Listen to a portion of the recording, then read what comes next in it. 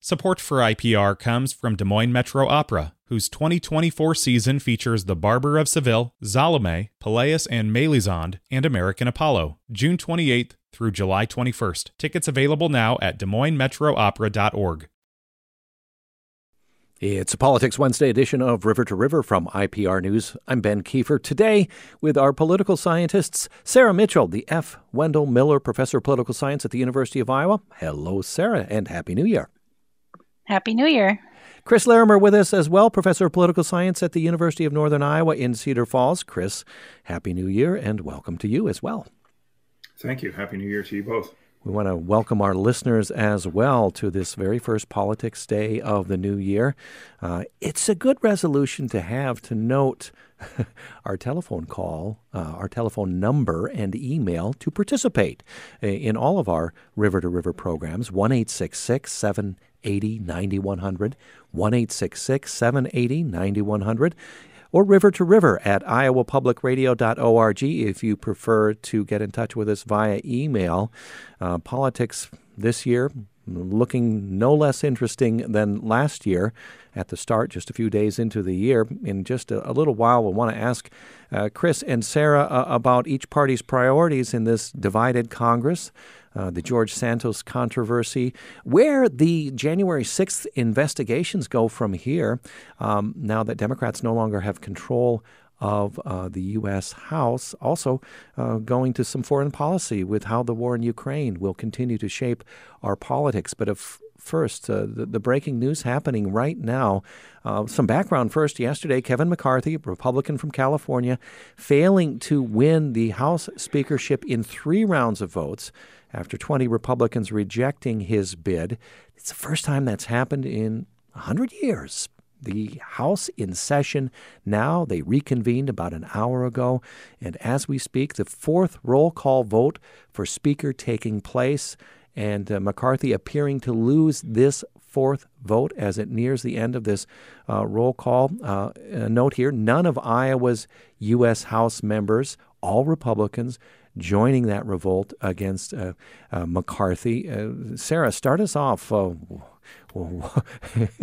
This is very interesting for a political scientist, isn't it, to say the least? Yes. If you look at the number of times there's been more than one ballot on the Speaker of the House elections, most of them, with the exception of 1923, happened before the American Civil War, and a lot of them very early in the country's history. So this is really unusual. It's kind of interesting that the last time this happened in 1923, you had a lot of allies of President Harding that had been defeated, Republican members in the House election, and then it created a much smaller margin. And some of those, what were called the La Follette insurgents, wanted to liberalize the House rules. And that's kind of interesting because some of the arguments made by people like Chip Roy are very similar, right? Arguing that the House rules keep the power in a small number of hands. Mm-hmm. And so he was arguing, for example, try to eliminate these omnibus spending packages as a way of trying to erode some of that centralized power. And so I think it's kind of interesting that there is a historical analogy here to the last time this happened. Mm-hmm. Chris, weigh in here on the history or your other thoughts. There's so many facets we want to explore here. Let me throw out to our listeners as well. Listeners, if you have any questions about this current House leadership battle, join our conversation. Ask a question of Chris or Sarah, 1-866-780-9100, or email us, rivertoriver@iowapublicradio.org. Chris, what's top of mind for you? Well, I think, just what a lot of people have already discussed over the last 24 hours is just, the division within the Republican Party and how this is something that's really been come to the forefront over the last, 10 to 12 years, even going back to the 2010 election where we had kind of the emergence of the Tea Party and a focus on government spending. And that's what we're hearing in a lot of the demands from the 20 Republican members who voted against McCarthy yesterday and today is, they're making demands about government spending. As Sarah mentioned, they're making demands about changing the House rules. One of those demands being trying to make it easier to oust Speaker of the House if they desire. But then, going forward, what's going to be interesting to watch is how is this resolved? And, do you cave to those demands? How do you get past this? And what does this mean for the big question that everybody's talking about is, what does this mean going forward in terms of how Republicans in the U.S. House govern, in terms of what they talk about in spending? There are so many big things potentially coming up this session, probably number one being the debt ceiling that's set to expire at some point this spring. How are they going to look at that debt ceiling? Are we going to see a repeat of what we saw in 2011, 2013, where we had these debt ceiling crises, to the point in 2011 where the credit rating of the United States was downgraded?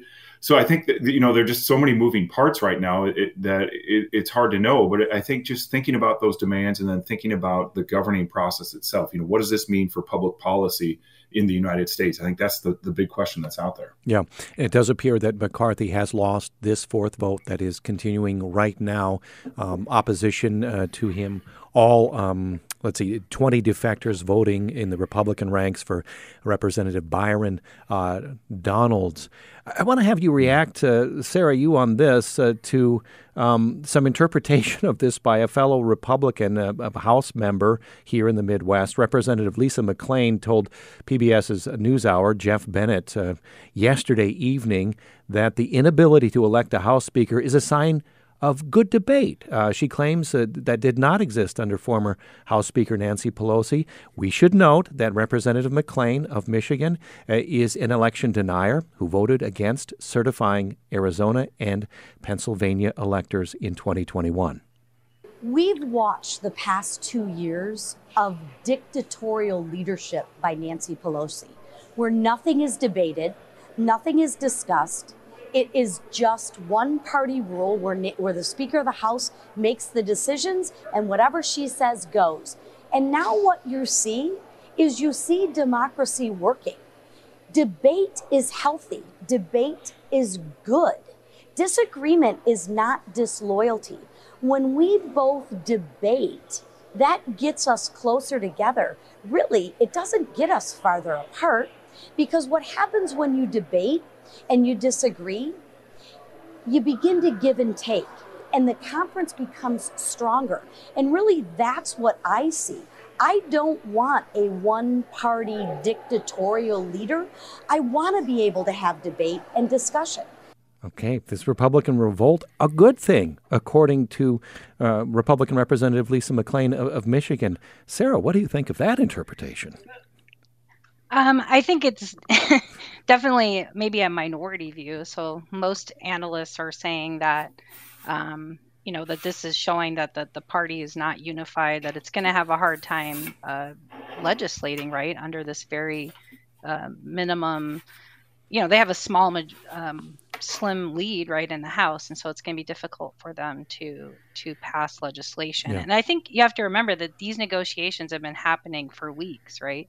So McCarthy has been talking to members of the House Freedom Caucus for quite a long time, and they made not only these demands about rule changes, but also some demands about committee assignments.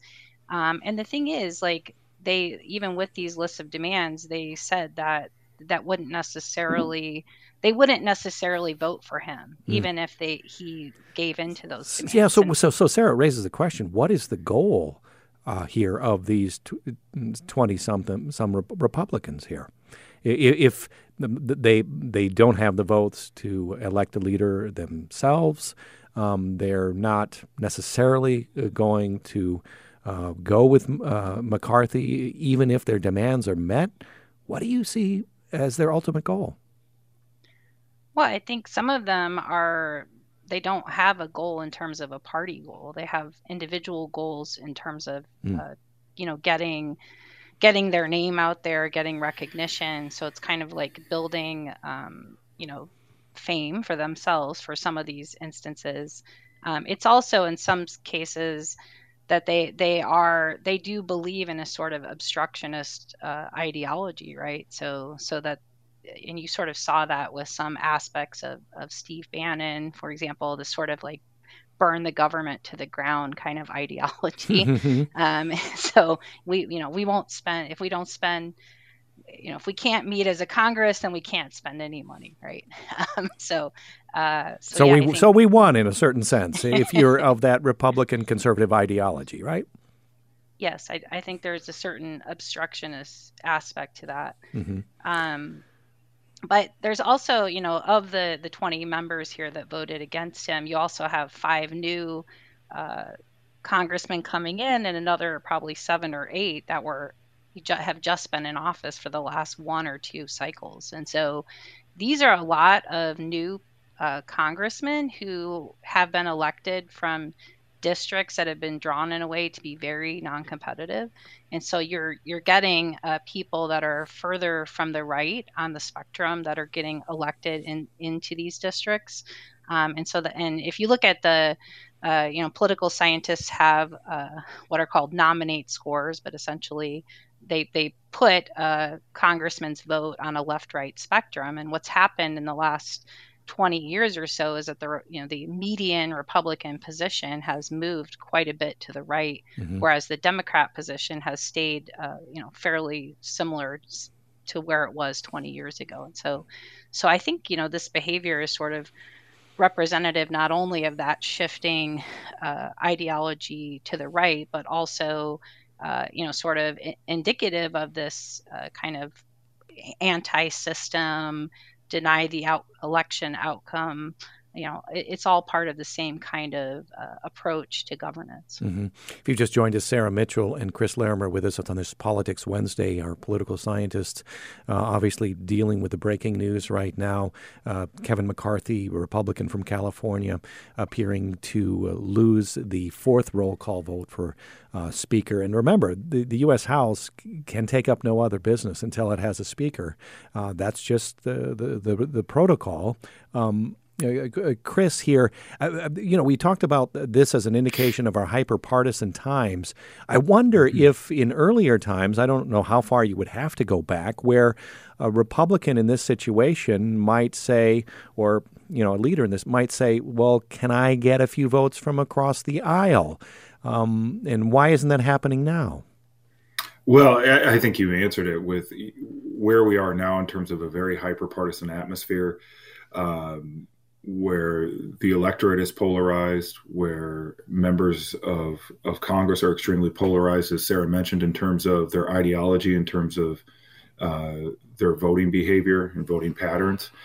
And so there's really no incentive for those members to try to cross party lines because of the fear not only of being punished in a general election, but potentially being punished in a primary election. So the incentive is really gone for a lot of these members to try to engage in compromise or try to reach across party lines because there would be severe electoral consequences for them. Let's finish up, at least for now, this conversation. We have other things to discuss on this Politics Wednesday by having your takes on where this is headed. We're in, since 100 years, uncharted territory. Sarah, what are your thoughts on the scenarios we can see playing out?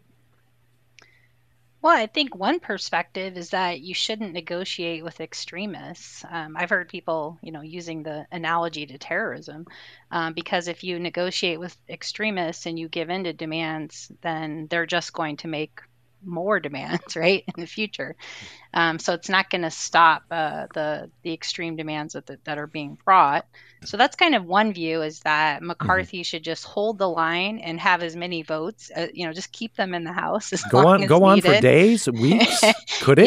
Yes. Well, I'm just saying, that's one perspective. I think the other perspective is that because the Republican majority is so slim, you're going to need, right, some of these 20 congressmen to pass legislation, even for things that the party wants to do. And so you can't really afford to isolate 20 members, of your party. Yeah. So that you have to find a way to negotiate a compromise.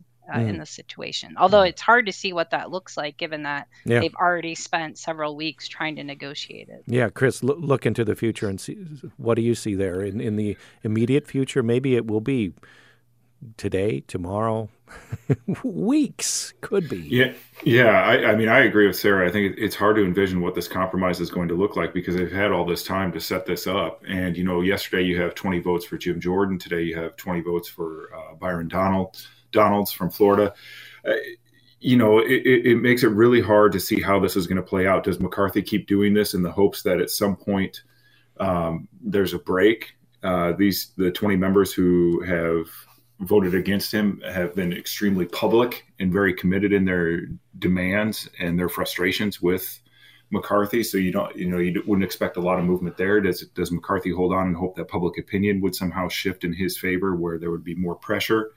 That seems unlikely as well, given some of the districts, as Sarah mentioned, where these members are coming from, being relatively safe. I think there's just so much uncertainty right now in terms of how long this is going to take and then who the alternative would be if it's not McCarthy. Mm-hmm. Let's step across to the other chamber in Congress because it was their first day as well. The U.S. Senate there. A reminder that Iowans reelected U.S. Senator Chuck Grassley to his eighth Senate term, joining Republican U.S. Senator Joni Ernst. She has another 4 years remaining in her term for that seat. Senator Mitch McConnell, now the longest-serving Senate party leader. He surpassed the late Montana Senator Mike Mansfield, a Democrat who served 16 years. He used his time on the Senate floor yesterday to honor Mansfield's legacy. Last November, my Republican colleagues reelected me to another 2-year term serving our conference as leader. The greatest honor of my career is representing the Commonwealth of Kentucky in this chamber and fighting for my fellow Kentuckians. But the second greatest honor is the trust that my fellow Republican senators have placed in me to lead our diverse conference and help them achieve their goals. Clearly, Mike Mansfield was a complex and fascinating Senate leader for reasons far beyond his longevity. The scholarly Montanan was not an exciting idealist who transformed our national discourse, nor was he a policy entrepreneur who brought to the leader's role his own sweeping wish list of federal programs. Mansfield made a huge impact through a different road by viewing the role of leader as serving others. Well, that and the fact that he always enjoyed big, stable majorities on his side, often well in excess of 60 votes, helped as well.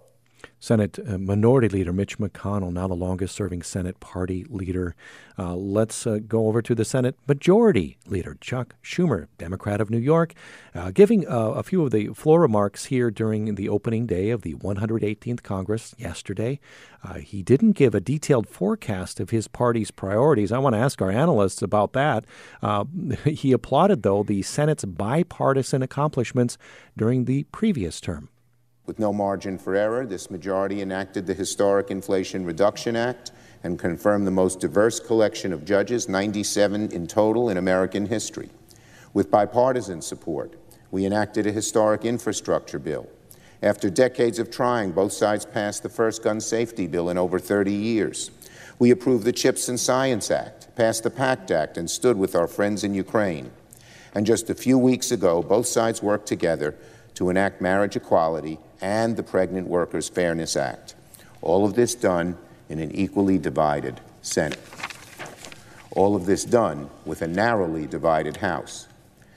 So I hope we can continue to get things done, even with a narrowly controlled Republican House.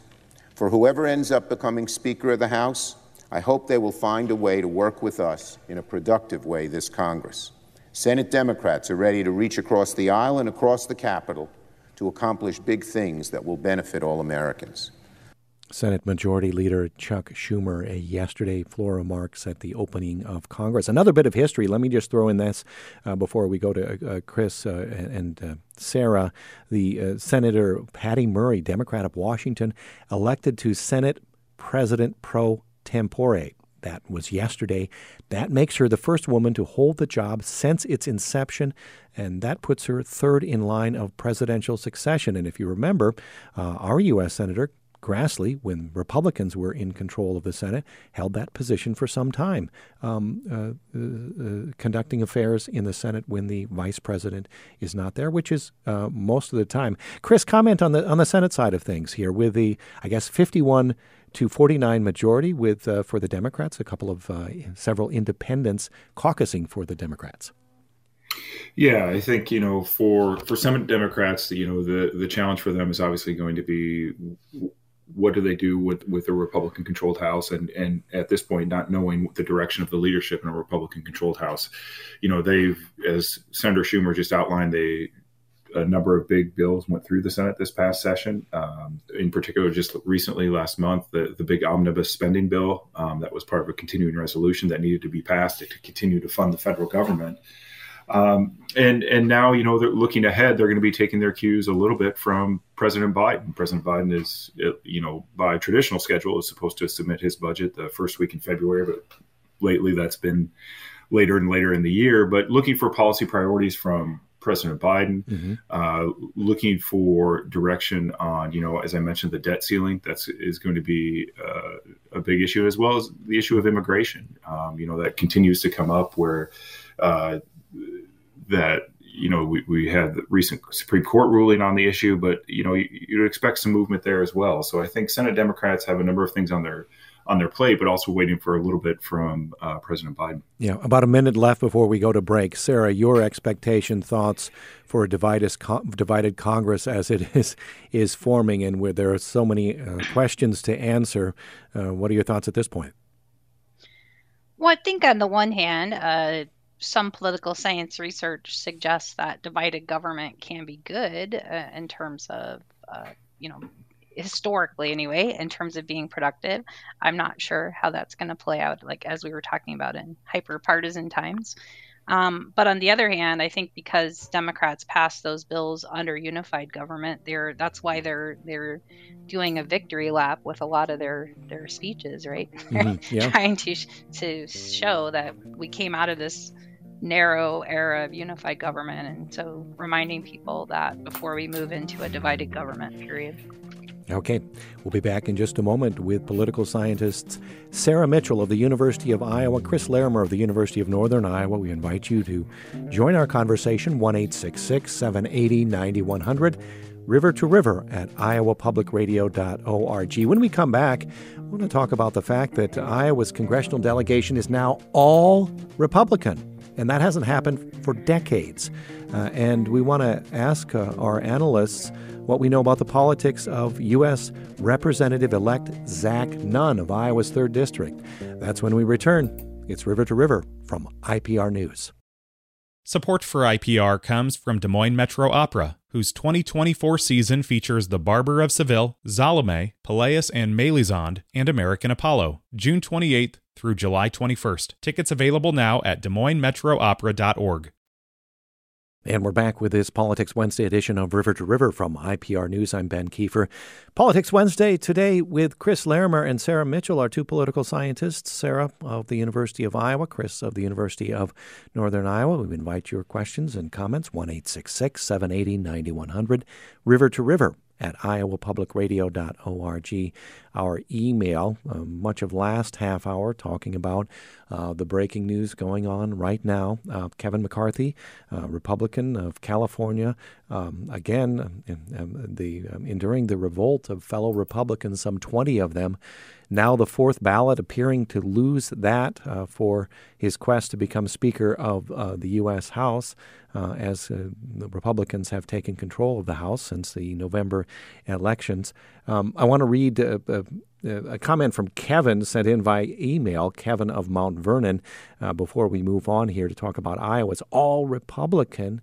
congressional delegation now. Kevin in Mount Vernon writes, the calm tone of your show suggests that what we have happening in front of us is the staid-old Democrat-Republican debate about what tax levels should be or what percentage of GDP government should claim. The literal elephant in the room, Kevin writes, is the downward spiral of dysfunction, sedition, borderline treason of the current bomb-throwing GOP, many of whom want to burn government to the ground. Almost 70% of the House voted no on certifying the 2020 election, and many would still not confirm Joe Biden's win. House members have continually pandered to delusional nonsense regarding conspiracy, anti-vaccine lies, anti-government, rapture-addled QAnon nonsense, and that January 6th was, quote, just a normal tour instead of an attempt to overthrow the government of the United States. End of quote from Kevin in Mount Vernon. Sarah, let me turn to you. What about our calm tone here and giving perhaps some gravity that Kevin seems to be seeking there? Well, past callers might not agree that I have a calm tone. I think that, I agree that, when we talk about 20 members of the Freedom Caucus being, the extreme of the party, that ignores the fact, right, that something like 70% of the Republicans, would not recognize that Biden won the election. And so I agree that, and McCarthy himself, right? So some of the views that are being touted as extreme are held by a much larger number of Republicans. And so I guess on that point, I would agree with the person who emailed. Mm-hmm. Let's focus on our Iowa congressional delegation, the first all-Republican congressional delegation in decades. Let's just rewind a bit and make sure we're all on the same page. Democrats staved off a red wave nationally. However, here in Iowa, a strong red wave up and down the ballot. Governor Reynolds easily reelected. The legislature, the Iowa GOP increasing its majorities in both chambers, now having a supermajority in the Iowa Senate. For instance, if you want a preview of the legislative session due to start next week and you missed our program yesterday, why don't you just download the IPR podcast from yesterday with your IPR app, or find River to River at iowapublicradio.org to listen to that broadcast, that preview. Back to Iowa's red wave, Iowa's Attorney General, Tom Miller, first elected to that position back in the 1970s, unseated. Also, likewise, Iowa State Treasurer, Democrat Michael Fitzgerald, first elected to that position in the early 1980s, unseated. And also in the U.S. House, I already mentioned the Senate, two-term Congresswoman Democrat Cindy Axne of Iowa's 3rd District, ousted. And so the Republicans holding on in their reelections to the state's other 3 U.S. House seats. We have U.S.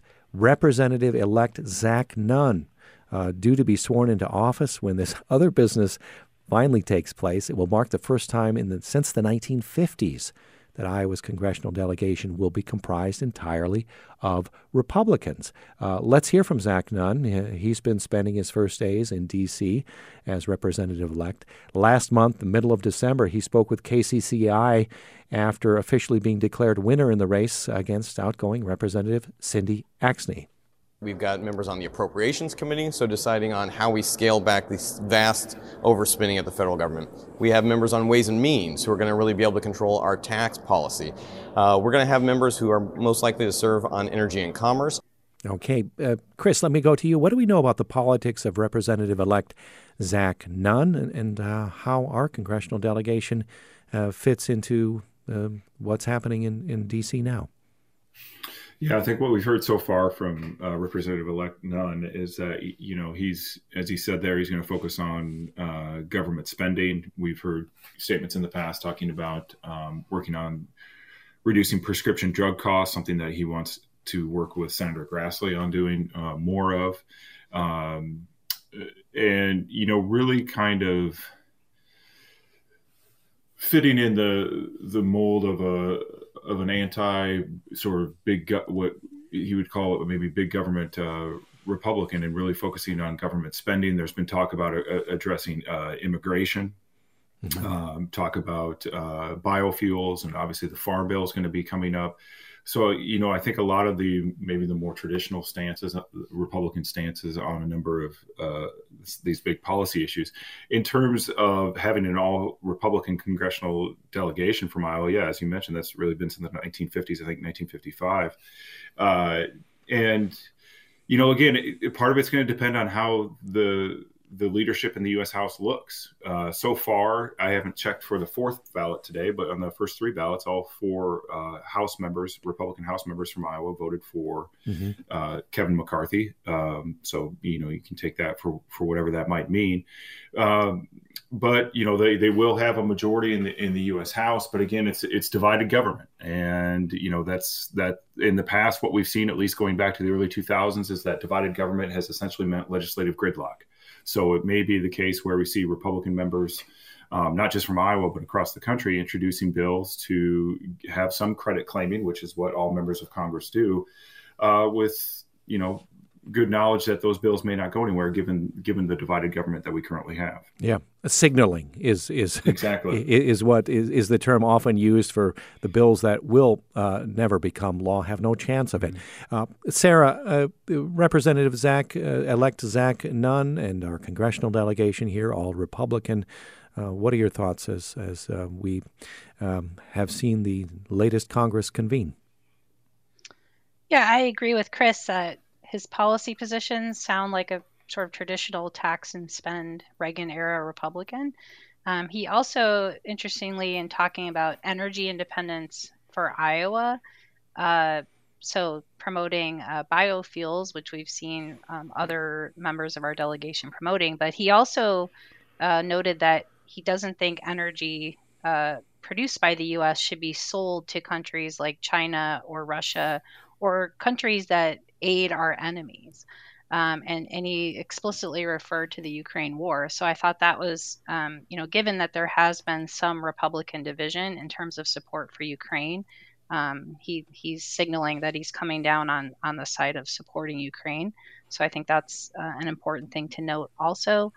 And then, I think the other policy that the Iowa delegation is promoting, is addressing illegal immigration, but this is something that Democrats also have as a priority for the new Congress.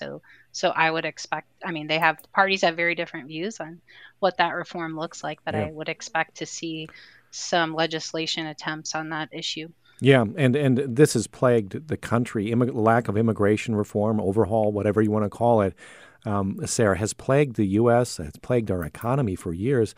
In broad terms, perhaps, why can't the parties solve this problem, especially at a time when we have a severe worker shortage? Yeah, so I think part of it is, it goes back to ideology. And so, if you think that people coming into the country represent, if you frame that immigration as a threat to your values or your way of life, right, then that calls for, border walls, really restrictive immigration policies. The recent Supreme Court decision essentially upheld Title 42, which was saying that migration at the southern border could be restricted during the pandemic. So even the Supreme Court, right, coming down on the side of about 19 Republican governors arguing that policy should be extended. And Gorsuch and Jackson in their dissent said, that we are a court of law, not policymakers of last resort. And I think, their point was that the current crisis is not about the pandemic. It's about, it's being caused by other crises in Latin America and beyond. And so, we can't take a policy that was designed from the pandemic era to be applied to the current crisis. And they're saying that the Supreme Court should not be the one making that decision. Yeah, but left in place for now by the Supreme Court. Chris, you commented briefly earlier on this pandemic era policy allowing U.S. officials to rapidly expel migrants caught on the U.S.-Mexico border. Any further thoughts before we move on? No, I mean, I guess I would agree with Sarah that, the narrative around immigration has become so polarized, and, there have been attempts to try to break through to forge a compromise here. Back, I think just prior to the 2012 presidential election, there was the so-called Gang of Eight in the U.S. Senate that were a bipartisan group that tried to push this through. But it really does come down to this narrative around immigration has become so polarized. And you think about that going back to the 2016 presidential election, where the issue of immigration was really kind of front and center in a very polarized discussion of the issue. And as a result, you fast forward 6.5, 7 years later, and we're having the same discussion as Sarah mentioned. Mm-hmm. If you've just joined us, it's a Politics Wednesday edition of River to River. About 10 minutes left with Chris Larimer of the UNI and Sarah Mitchell of the University of Iowa. Well, he's accused of being a serial fabulist. There's a term we haven't heard in our news lately, or I have not at all, ever, I think. Let me quote from the Washington Post today about his first day in Congress, the first day for a certain New York representative-elect in our news. Looking very much like a freshman at a prep school in hell, Congressman-elect George Santos wore a black backpack, a periwinkle sweater underneath his navy jacket, and a sullen face with darting, evasive eyes, as if looking to see if anyone on Capitol Hill was going to accuse him of yet another lie about the basic facts of his existence. A posse of journalists assembled before 9 a.m. Tuesday to stake out Santos's new office on the first floor of the Longworth House office building. It was last month that the New York Times outlined apparent fabrications in George Santos's work and educational backgrounds. He apparently did not work at Goldman Sachs or Citigroup, as claimed, did not go to a college in New York City or to New York University. And now the accused serial fabulist, I'll use that word again, is now being investigated by the Attorney General of New York, the district attorneys of Nassau County and Queens, and the government of Brazil. He has denied any wrongdoing.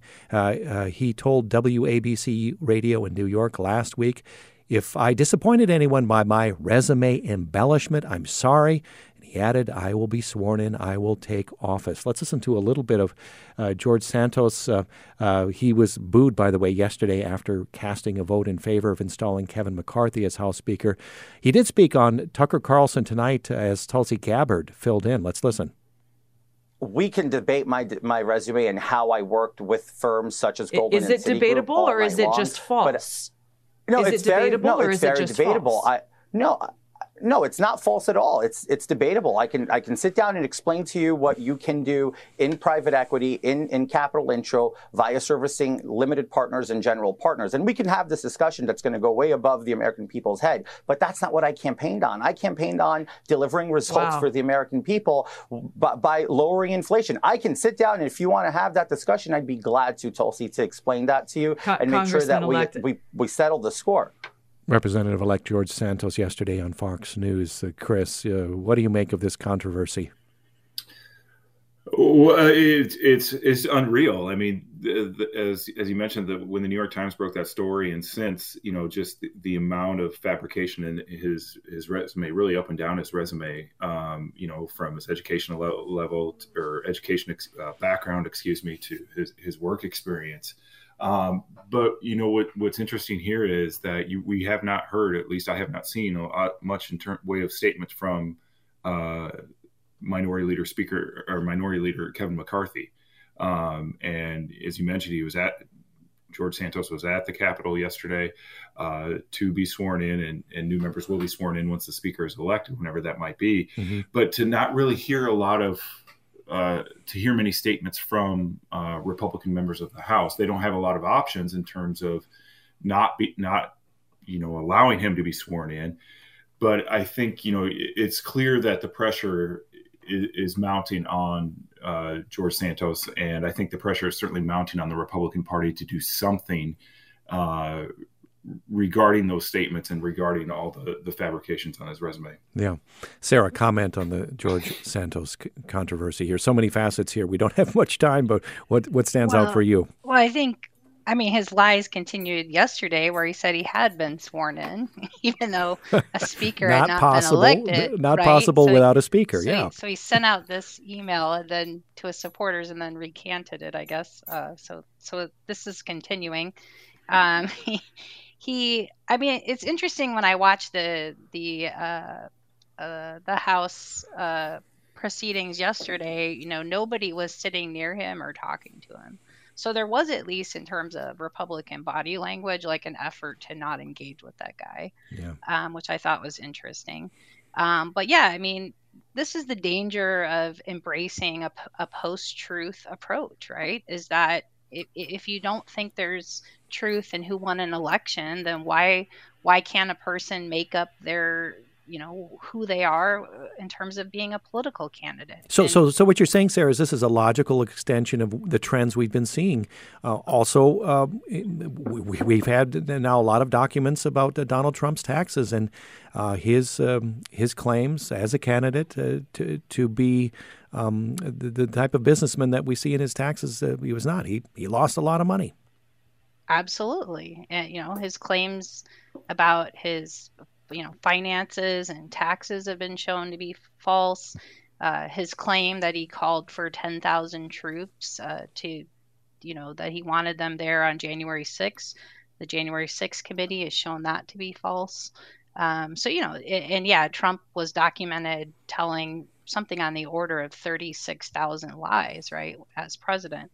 This is, I don't think it's surprising that we're seeing this. I think in New York context, his claim that he was not only Jewish, but descended from refugees who fled the Holocaust, like that has been, people in the district who are Jewish are obviously very upset about that. And I think that he's going to face some backlash, given where he's, the people he represents. But I also think, right, like he did admit that he had engaged in check fraud in Brazil, and Brazil is now, knowing where he's located, like going to prosecute that if possible. Yeah. But the company he worked for that was called Harbor City Capital, that company was also accused of being involved in a Ponzi scheme by the SEC. I think this guy is a grifter. He's a liar. He's been doing it his whole career, and this is just the latest iteration. Yeah, hey, Chris, some of our listeners may be wondering, isn't there a law that prohibits a candidate from, to this extent, fabricating large parts of their bio? Because after all, that is what the only way voters know, how to separate candidates. Or I guess also we can say this is a failure of local news media in that part of New York. Yeah, and there was a story about that. I think it was Maggie Haberman from the New York Times talking about, what does this say about, local news media? But for Republican members of the U.S. House, they, like I said, they are really limited in what they can do. If he's met the qualifications for being a member of the U.S. House, and obviously he received more votes than his opponent, they really, in terms of opening up investigations, are somewhat limited. But as Sarah mentioned, and you mentioned too, that we're now seeing federal authority or other authorities getting involved, and so it may come a point where his constituents start to demand that he step aside. Yeah. Go ahead, Sarah. I was just going to say he could also be prosecuted on campaign spending violations because he loaned himself $700,000, right? Which where did this come from, right? Mm-hmm. He claimed he was helping people buy yachts or something. Mm-hmm. So who provided that money to him is a question. And this is a guy that failed to pay rent, right, in 2015 and 2017. He'd been taken to court multiple times for not paying past debts. So that's another question, is not only how did he spend the money in the campaign, something on the order of $40,000 in plane tickets, which is a level that we normally only see for someone in leadership positions in Congress. So there's so many questions about where did this money come from? How was it spent? And was that within, did he follow the rules that's expected for campaign financing. Sarah, we didn't have time to lean on your foreign policy credentials here, but perhaps in a few seconds you can give us your outlook as we approach the one-year anniversary of Moscow's invasion of Ukraine. That's next month. Yeah, I think the war of attrition is going to continue. I don't see a peace agreement that's going to be possible. Russia has obviously been using a lot of Iranian drones in attacks on Ukrainian infrastructure, including about 80 attacks in the first 2 days of this year. And Ukraine isn't, the United States and France are investing in providing better air defense for Ukraine. And we also just saw a Ukrainian attack that killed at least 89 soldiers. Right. That's what the Russians are saying right now. We have to go, Sarah. We'll look forward to talking with you and Chris in future shows here in 2023. Sarah Mitchell, the F. Wendell Miller Professor of Political Science at the University of Iowa. Chris Larimer, Professor of Political Science at the University of Northern Iowa. Chris and Sarah, thank you so much. Thanks to our listeners for your input. Sarah and Chris, until next time. Thank you. Thank you. Can we heal the environment? In Kansas, we're working on it. Up From Dust is a podcast about how humans reshaped the world to fit urban landscapes and agricultural needs. We'll meet the people who are rolling up their sleeves to find more sustainable ways forward. Listen to Up From Dust from KCUR, part of the NPR network. River to River today, produced by Danny Gear. Our executive producer is Catherine Perkins. I'm Ben Kiefer. Thanks for joining us.